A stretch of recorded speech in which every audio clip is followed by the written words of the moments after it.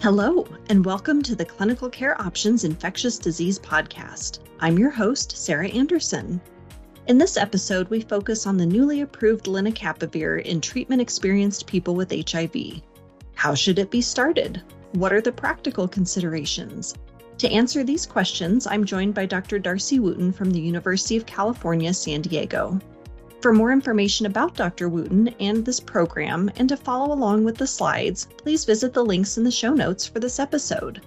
Now, let's get started and hear what Dr. Wooten has to say about lenacapavir for treatment-experienced people with HIV. There's a brief segment on lenacapavir, which was recently approved for heavily treatment-experienced people.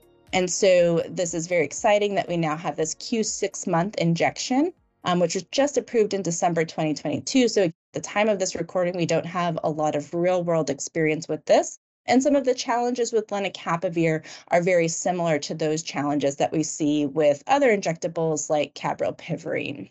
There's the Capella study, which looked at the efficacy of lenacapavir in really heavily treated treatment-experienced patients who had multi-class resistance. All of the groups ended up on sub-Q lenacapavir plus an optimized background regimen.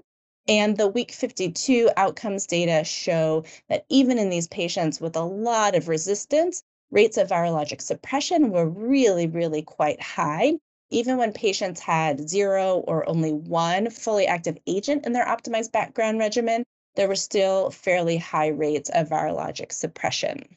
So this is a really great option for patients with difficult to treat HIV. It is important to note that there were some virologic failures with subsequent lenacapavir resistance that emerged. This is not particularly surprising. 5 of the patients who developed resistance was really attributed to poor adherence to the oral background regimen, and or these patients had really no active agents in their optimized background regimen. 4 of the patients, though, did go on to later suppress. So, this isn't going to be perfect for everybody, but it does open up a lot of treatment options for people who have extensively resistant HIV. There's 2 different options that the package insert and guidelines can recommend. The first option is a little bit more straightforward, and this is where patients receive on day 1 both oral lenacapavir as well as injection.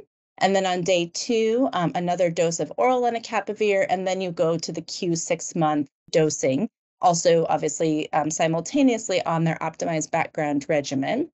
Option 2 is a little bit more complicated, and so on day 1 and day 2, you receive oral lenacapavir at a 600 milligram dosing. Day 8, patients would receive a 300 milligram dose, day 15 injections, and then you go to the Q6-month dosing schedule. So each clinic will have to sort of sort out how they want to operationalize this and roll this out.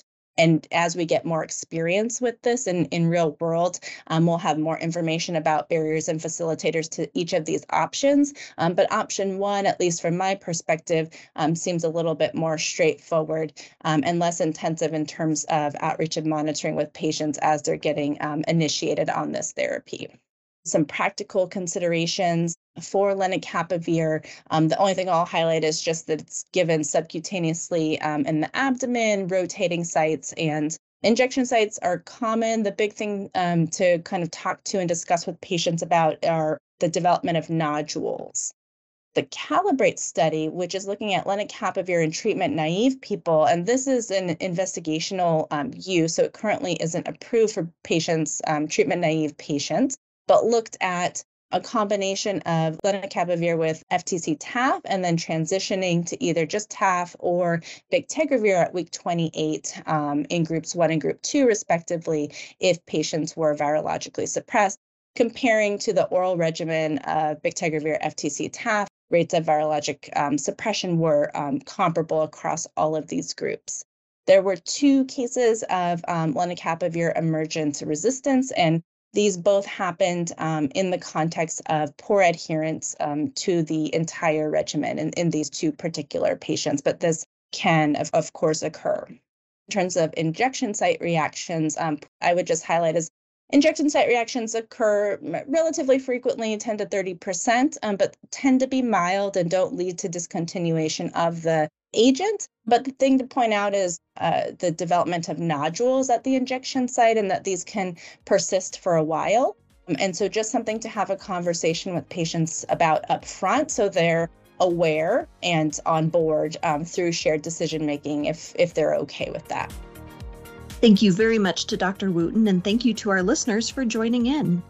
As a reminder, to view the full Contemporary HIV Treatment and Prevention 2023 program on the Clinical Care Options website, and to access the slide set for implementing long-acting ART in clinical practice, click on the links in the show notes for this episode. And please be sure to check back regularly for more episodes on important infectious disease topics. Thank you.